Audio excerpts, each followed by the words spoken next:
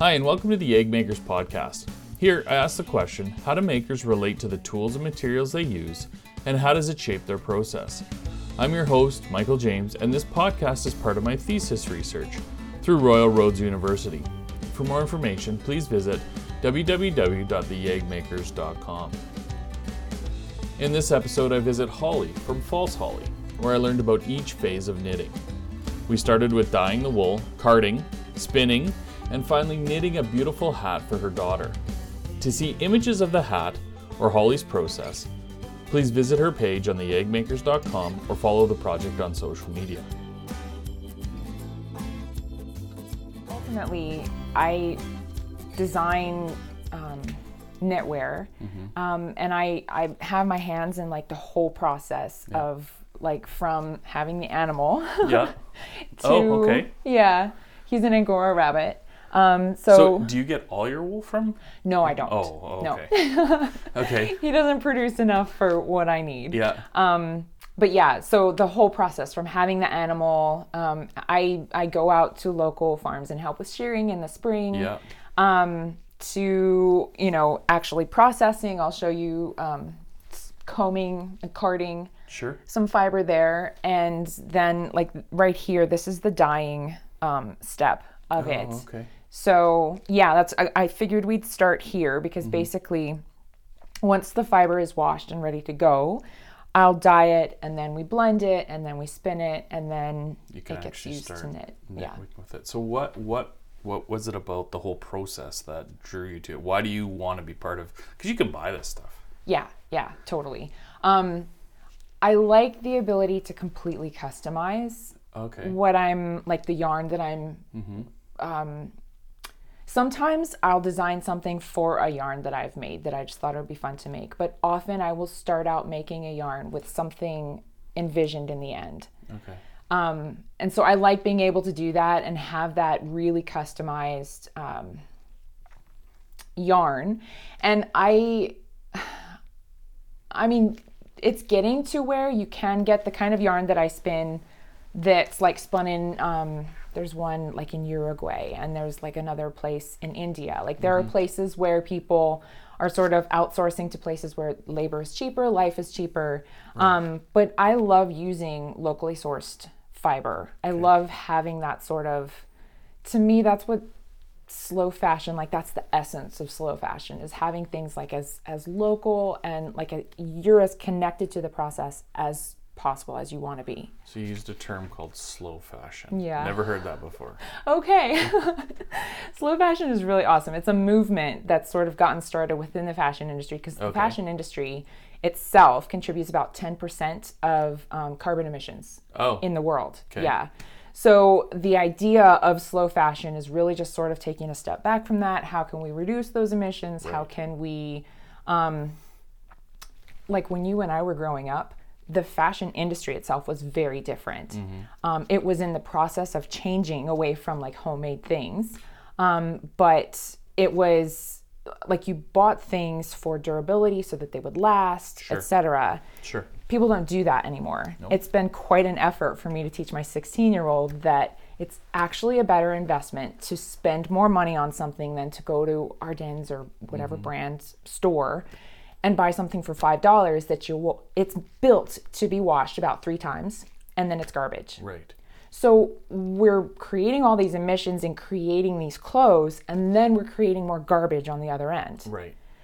Because there's so much of it, and it's rags by the time you've washed it a few times that it's not useful. Like it used to be, you could send it off to someone in need and they could use it, and it's not useful anymore. Okay. So the idea of slow fashion is just sort of examining all of those aspects of the fashion industry and slowing down our consumption of textiles, clothes. Okay. What kind of material, what kind of wool are we using here? This is merino, which is super common among knitters. It's become more of a common, you can find merino at Costco now. You know? So what makes it merino? That's the breed of sheep. Oh. Yeah. Okay. Perfect. Yeah. So, and there's like a whole rich history to the merino breed and where it comes from and everything. But this is kind of the gold standard as far as like soft, warm, durable in relation to softness, because the softer the fiber, the less durable it will be. Yeah. And so, yeah, merino is sort of the gold standard just for I guess, for wool. Okay. And the world's biggest source of merino right now is New Zealand and Australia. So this is imported from New Zealand, and then it's milled in Ontario at a mill there, and then I order from them. So what got you started in this? Was it just you were a knitter and you kind of branched out to actually making it? Yeah, it was kind of I don't know if you saw my Instagram post like right before Christmas or right after Christmas, the scarf that I made for my daughter for Christmas. That was what got me into crocheting. Okay. And I just kind of I couldn't stop. Like my birthday's January 1st, so literally that thank you. Literally that week between Christmas and New Year, I invited 5 friends over for brunch on my birthday, and I made them each a scarf because I was like, oh my gosh, this is awesome. And they were like, this is a weird birthday party. You're giving us gifts. Yeah. But I just I fell in love with the idea that I was creating fabric out of nothing. And so from that, people started asking me, oh, can you make this? Can you make that? And then I kind of stumbled onto, okay, well, I'll start an Etsy shop. Yep. And quickly discovered that there were a million other people who crocheted and who crocheted better than I did and who could design their own things than I didn't know how, So I was trying to, just from a business perspective, to find a way to be different. Okay. And I mean, it's also become a creative obsession as well. The first time that I went to, there's a sale that used to happen at the Strathern United Church where it's the grandmothers, they collect yarn and fabric and then they sell it for charity. And so I got these beautiful cones of wool yarn, vintage, been sitting in someone's basement forever, right? Cool. The first time I dyed those, I was hooked. It was so amazing to see how I can change, the color and the way something's going to look just by, Yeah. So, and then my husband's aunt had a spinning wheel in her garage and she was like, I don't need this anymore. So that got me into the spinning and it just it creatively became, I call it my rabbit hole, because there's never an end to the things that I can do. Yeah. Yeah. No, that's great. I mean, that's wonderful. Cool. Well, let's get going. Okay. Let's fire it up. What are we doing here? What do you do first? Okay. So this has been at the mill. It was prepared in what they call top. So it's all been combed in the same direction, and it's basically a long strip of fibers all going the same direction. There's no twist in them right now. They're just all laid together. Okay. So it's been soaking here in some water with citric acid in it. And I'm actually, before I do that, I'm going to put the dye into the pot itself. Do it. And that's the other thing too. There's so many ways that you can apply the dye to your yarn. Okay. And so many places along the way that you could do that. You can dye a finished product. You can dye the yarn after it's spun, like I did with that one there. Okay. Or you can dye it at this step. Or to be honest, you could dye it before it even, with Hansel's fiber, the white stuff there is straight off of him. That's from your rabbit. Yeah. That's awesome. So many things happen sort of out of creativity, but also just necessity is the mother of, because I didn't have a lot of money when I got started. So when I first got dyes, I just got the primaries and had to figure out how to mix my own colors from there. Okay. And with wool, you've probably heard of felt. So felting can happen on accident. Oh, okay. So, and one of the biggest contributors to felting is heat. You need heat, water, soap, and agitation. And if you have any two of those, really, you can get felting. So if I was to let this get up to a boil and just boil itself, it would felt the wool. So explain to me what you mean by felting. Wool fibers are they're crinkly. Okay. And so when you heat them up, they sort of open up. Basically, like the fibers they have these cuticles, they open up kind of like Christmas tree branches. Okay. In the presence of heat and water and whatever else, which is awesome for dyeing because we want the dye molecules to sort of lodge up in the corners of those. But if you change the temperature too fast or if you get things moving too much, those cuticles kind of snag on each other before they have a chance to close back down. Oh, okay. So, like for instance, if we were to shock it with cold water, because cold water is what helps to close them back up, if we were to shock it with the cold water, they would just it would be like Velcro. Oh, okay. They snag on each other before, and so then it just gets tacky and sticks together. And is it ruined at that point? For spinning, it is. Oh, okay. Because like depending on how felted it is, you can it'll just be like a rope. So these are hand cards. Okay. Yeah, this is Hansel's fiber. It's literally, I cut it off in sort of these locks. I try to keep it all sort of organized. And then, I just measured out about 2 ounces to be able to make this yarn. He's a giant Angora. So, I mean, you can see he's much bigger than most rabbits. And he's been bred so that he has to be sheared every 3 months. Okay. Some breeds of Angora, they just constantly, you can comb, you can watch YouTube videos of people with the rabbit on their lap and they're spinning the loose hair that they just sort of shed.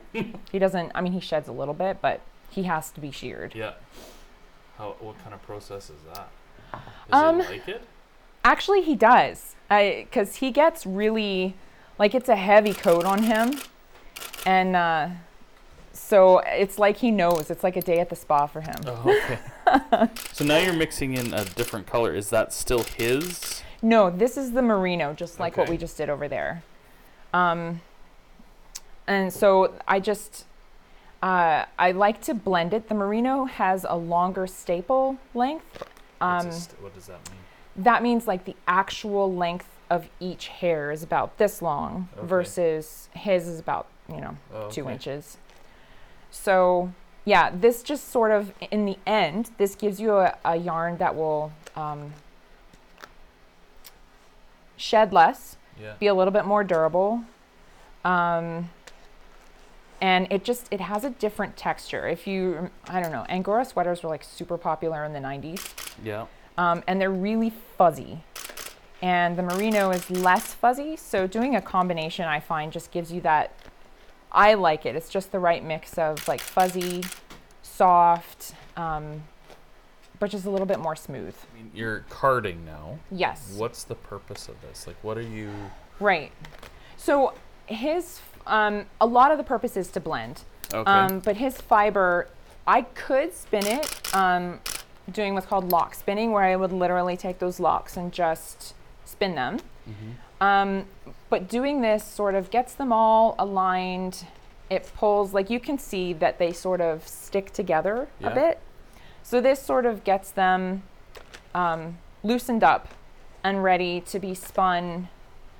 And then the awesome thing about having my own little guys that, I can only keep the best of the best fiber, so it makes it easier for carding than, for instance, at the mill, they'll get all kinds of stuff, right? So I can it's called skirting, when you take the gross bits from the backside and stuff like that out, and the shorter bits that really aren't usable. Yeah. So where did you get, these, obviously they look new, fairly new. They're not a historical tool that I'm assuming, or the tool themselves are not actually historical, but the whole process seems pretty ancient. Yes, this is very much an ancient process.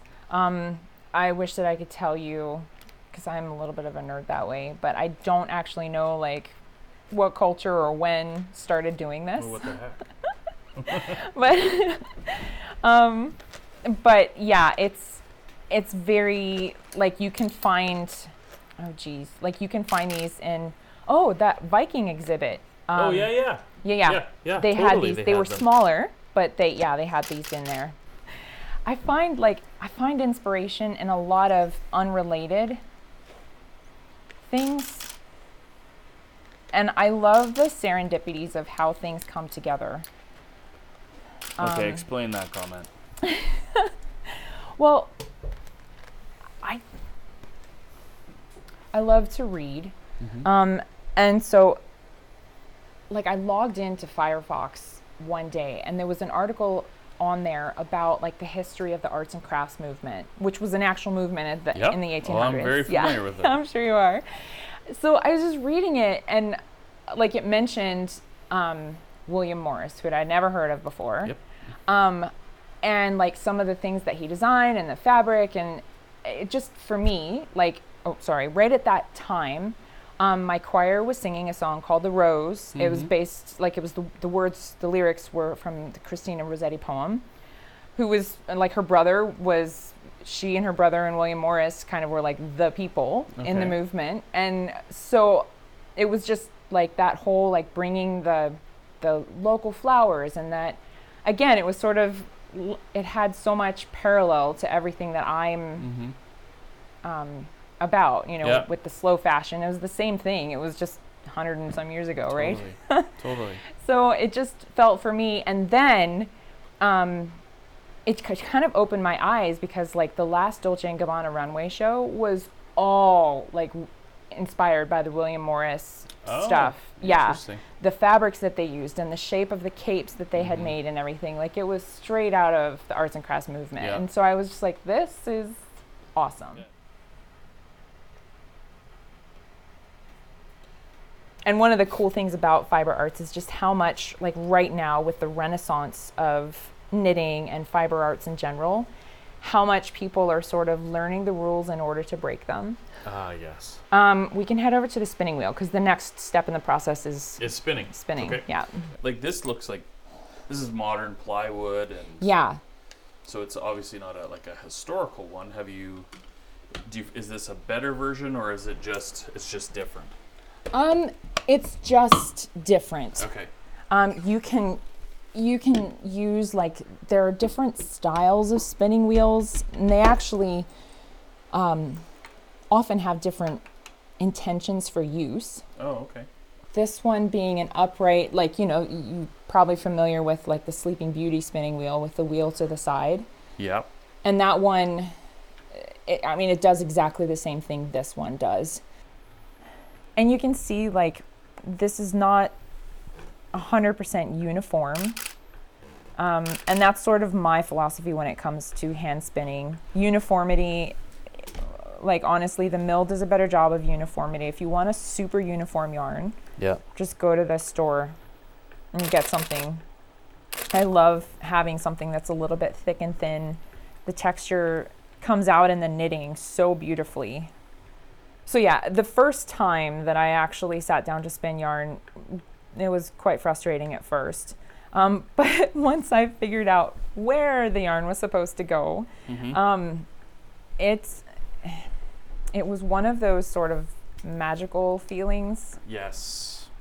I know exactly what you're talking about. I'm not even sure. Yeah. I'm not even sure like what you call it. And the yarn that I made was nothing special whatsoever, but I think it kind of harkens back to that same, what I was saying about when I learned how to crochet, and I just felt like I had a magical power because I could create fabric out of essentially nothing. Right. And with spinning, it was like I could create even more of a basic element out of essentially nothing. So I guess, this is, what are we making again? A hat. This is a hat. Yeah. Okay. And I'm constructing it. I'm not understanding the math part. What's the... Okay, so basically, I kind of had this idea in my head that I wanted to make a hat that would wrap sideways with this cable sort of around the middle. Yeah. And so in order to do that, I need to know how tall, in this case, because I'm wrapping it sideways around the head instead of working up, I needed to know how tall to make it. Oh. And so, like, depending on like my needle size, my yarn size, all of that will change the size of the fabric that I'm making. Okay. So in this case, I knew that I needed 25 to 30 stitches in order to make it the right size. I'm making it like a toddler size. Mm-hmm. So talk to me about your needles then, because that's obviously a very well-known tools of the trade. Yeah. I personally, these ones I got from a really great lady down in the States. But I personally, I just love working with wood. And so I have some needles from like Nova Scotia. My cable needle here is actually made by a local guy, and I believe... What's his name? Gary Sedgwick. Oh. Yeah, so that's maple wood. Yeah. Yeah, you would know. Yeah. I'm a turner as well. So. Okay. Yeah. Yeah, so I've sort of been working on him. He doesn't feel comfortable making the actual knitting needles yet. Hard because they're long.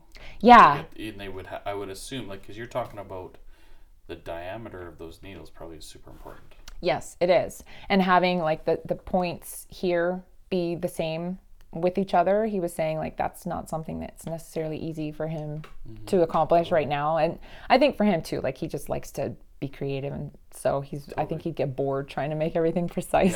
Yeah, for sure. So, but the cable needles he feels comfortable doing because they don't have to be, as long as the two ends are like each other, they don't have to be repeated over and over exactly the same. So, yeah, but you can get knitting needles in all, like you can get metal ones, you can plastic ones, you can get different kinds of wood. Yeah, it just totally depends on the knitter and what their preference is. With the slow fashion movement, there is that, they have their sort of tagline question as who made your clothes? To think about, like your shirt, it was sewn by someone, right? It was woven on a loom. Someone was operating that loom. So like, yes, we've sped up the processes of things, but there are still people involved in that whole. And you know who they are. I mean, what you're saying is, do you know who made your clothes? Yeah. Whether know you personally, but you do know who it was. Like I really just, yes, I make and I sell a lot of my things now. But that same love and sort of mindfulness goes into everything that I make. It's very personal for me. Like it's really thrilling for me to be driving around and see somebody wearing a hat that I made. Oh, I can imagine. And it's not even like a, ooh, look at me, I'm successful. Somebody liked it's just like, wow, like something I made is keeping somebody warm. Yeah. And so like for me, like my heart and soul goes into everything that I make. Thank you for listening to the Egg Makers podcast. If you'd like to know more about Holly, her work, or this project, please visit theeggmakers.com or follow me on social media @theeggmakers. Tune in next time when I chat with a wire artist who takes simple copper wire and makes incredible jewelry. I hope you can drop by.